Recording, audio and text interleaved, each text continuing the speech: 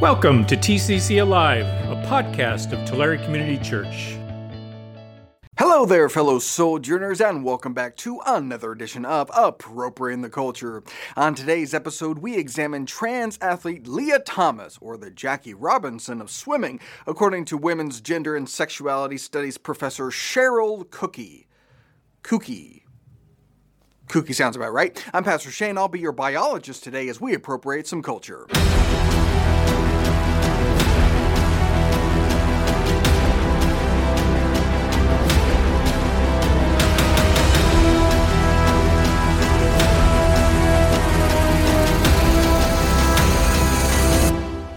So as you're probably aware, there's some controversy brewing since Lia Thomas, who is a male that identifies as female, has been competing in women's sports. An NBC News opinion piece by Purdue professor Cheryl Kooky puts it this way. This controversy came to an apex last week at the NCAA Championships when she became the first openly trans athlete to win a Division I championship in any sport. For anyone who cares about the advancement of sports, and women's sports in particular, her win should be celebrated. Thank you! Yes, someone needs to tell that to the Central Valley Junior Dodgeball Association because my domination should have been celebrated.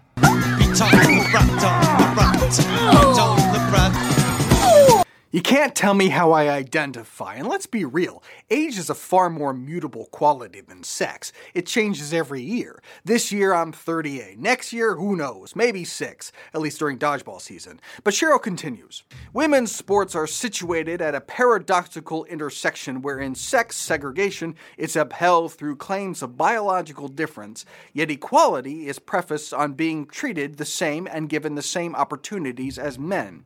If we are to change this, we need to ask some important questions. How does one advocate for equitable treatment while also adhering to the notion of biological difference? If separate is not equal in the case of schools, bathrooms, wait, what? Separate but equal doesn't apply to bathrooms? We can't have male bathrooms and female bathrooms? Because I don't know, it just seems to me like we've been doing that for forever. Confusing. Anyway, Cheryl continues, those who oppose the inclusion of trans women in women's sports argue that trans women have an unfair competitive advantage and that, as a result, they will take away opportunities from cisgender athletes. According to the NCAA, these assumptions are not well-founded. Really? Okay, well, let's see what the NCAA says about it.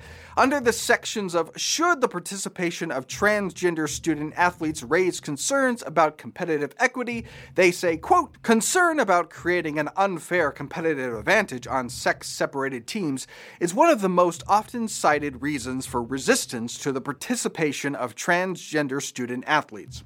No, there is no real resistance to the participation of transgender student athletes. The argument is not that transgender people must be precluded from participating in college athletics. The argument is that they must compete in the sex category that matches objective reality, not their internal feelings. That's a sleight of hand, but they continue. These concerns are based on 3 assumptions. 1, that transgender women are not real women, and therefore not deserving of an equal competitive opportunity. That's not an assumption, that's a fact. That's a biological reality. Transgender women are not women due to the fact that they are men. The dead giveaway of that is the qualifier. If transgender women were real women, we would just say women. The real unfounded assumption is the assumption that one's internal sense of self is of equal validity and weight to the material reality and empirical evidence. Next assumption.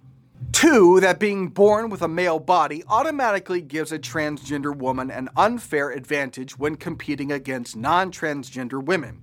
I don't know about automatically, but in general, yes. If there is no distinction between males and females in our species, if there is no competitive advantage, then why do we have sex-separated teams to begin with?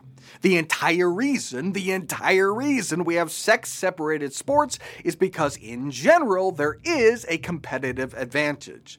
Now, that may not be the case in the specific. Some individual women are better athletes than some individual males. Lia Thomas was even defeated in the 100-yard freestyle championship. But rules and guidelines are instituted in general populations. They're not tailored to specific individuals, which is why we have sex-separated separated sports because, in the general, men have a competitive advantage over women. If that is not a well-founded assumption, then why do we have sex-separated sports? Next assumption. 3, that men might be tempted to pretend to be transgender in order to compete in competition with women. Of course, no one would ever be tempted in that fashion. Now wait a minute, I saw something interesting in Forbes. LGBTQ sports history, 2 out transgender NCAA athletes compete head-to-head. There's a photo with a caption, Penn's Leah Thomas left, leaves the pool deck as Yale's Isaac Hennig right prepares to swim. There were 2 transgendered people swimming in that competition. One, a transgendered woman, the other, a transgendered man. And yet, oddly, they're in the same competition. Quote, transgender man Isaac Hennig of Menlo Park, California, tied for 5th with Louisville Gabby Alberio, finishing at 47.32, a quarter of a second faster than he swam in the morning. Hennig, 20, represented Yale, where he is a junior, as their sole entrant. After receiving his trophy, his parents, younger sister, and other supporters congratulated Hennig for his outstanding and historic performance in the pool. He is now a first-team All-American. Although he had top surgery to remove his breasts, he is not on testosterone and postponed that part of his medical transition so he can continue to compete with his women teammates. See, Leah identifies as a woman and so swims with the women, whereas Isaac identifies as a man and so swims with the women. But level of competition is not a factor at all, you silly goose. It's just about comfort. I feel more comfortable about who I am when I'm winning. Of course, it could be tempting to compete in women's competition. People do far worse things for a little bit of fame. That's not tempting? What did he have to give up? He didn't get breast implants. He still has his male parts, according to his swim teammates. And according to the Daily Mail, he's also still attracted to the ladies. So what do we got? We got a dude who grows out his hair a little bit, gets on some hormones for a time, and in exchange, he gets to hang out in the ladies' changing room, win some swim meets, get famous, get praised and applauded by the media, and even compared to freaking Jackie Robinson. But that's not tempting? We see similar sorts of stories coming out of Ukraine. A transgender woman wasn't allowed to leave Ukraine because he's a man, and they're requiring all men of a certain age to stay and fight for their country. At the same time, we have this story about a transgender man bravely fleeing the country. Quote, Andre decided to join the river of desperate refugees flowing west, but needed help from someone who understood his specific situation. How do I show my passport as a man with a female passport? Will they let me through the border as a man, he said. They will, because you're not a man, which is why you have a female passport. Unless you really don't look like your passport anymore. Did you have, sex reassignment surgery? Have you had top or bottom surgery? Dubileweski asked. Andre hadn't. We decided I had to whisper so that nobody would notice my deep voice. I even painted my nails violet and wore Mom's shirt to look more girly. A clever, daring disguise. If they looked closely, they might have discovered that you're a woman. I get it. We're all totally men right up until the point when it's women and children first. Cowardice is not noble, but it's certainly understandable. But don't worry, I am sure when Hollywood makes this into a movie, they'll portray Andre as the ghost of Kyiv who shot down numerous Russian warplanes, humiliating and shaming Putin, incurring his wrath to the point that he dispatches an assassin squad. Obviously, he wants to stay and fight, but the legend of the ghost of Kyiv must endure. He must not be killed, and so the people implore him to leave. And so, for the sake of Ukraine, he does what he swore he would never do, and bravely resumes the identity he once abandoned, dressing as a woman, and cleverly slips through the clutches of Russian spies and into freedom. Roll credits. But back to Cheryl. Change in sports doesn't happen overnight, nor is it linear. Major professional sports leagues like MLB and the NFL resisted racially integrating their player rosters. It was not until 1962 that the last NFL team, the Washington Commanders, would racially integrate. The Washington Commanders did not racially integrate in 1962. The Washington Commanders were not a football team until the year of our Lord 2022.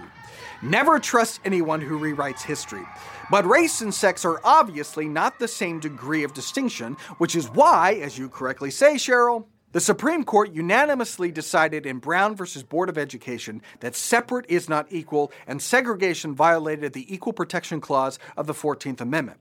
Despite this, sports have been able to operate under a separate but equal framework, upheld in part by the notion of biological difference between the sexes. Yes, because race is not a meaningful distinction in athletics, but sex is. Cheryl continues, athletic performance is influenced by a number of factors, including hormones, but also other things like coaching and training, psychological makeup of an athlete, access to resources and equipment, among others. Attempts to ban or limit the participation of trans athletes are not based on science. Again, the argument is not that transgender people must be banned or limited from participating in college athletics. The argument is that they must compete in the sex category that matches objective reality, because the entire reason we have sex-separated sports is because of the biological advantages of men. And that is evidenced by literally every single athletic record in history and proven every time that there's a pickle jar in a household that needs opening. Men in general are faster and stronger. We run faster, jump higher, hit harder, throw further, and lift more than our female counterparts. Not based on science, that's demonstrably, empirically true. Now look, as Christians, we can have sympathy for people who are genuinely struggling with body dysmorphia. But as a matter of public policy, engaging in delusion is not compassionate. It is not loving to lie to people, and it's not without repercussions. There are real-world consequences to engaging in this delusion, and our public policies and athletic organizations cannot be solely geared to the sensitivities and sensibilities of the few at the expense to all the others. Leah may not be comfortable in a male locker room, but many women are not comfortable with a man in their locker room. Why does Leah's feelings trump all other people's feelings? Are they not people too? Leah's participation precludes female athletes from competition by taking their spot. Why should we be only concerned with trans participation and not care about somebody else being denied an opportunity to compete? Anyway, we'll have to stop there. As always, share, like, subscribe, join my author's Facebook page, follow me on the major socials, and I'll see you next week for more Appropriating the Culture. Thanks for listening. If you want to know more about the ministries and mission of Tulare Community Church, visit us at tccalive.org.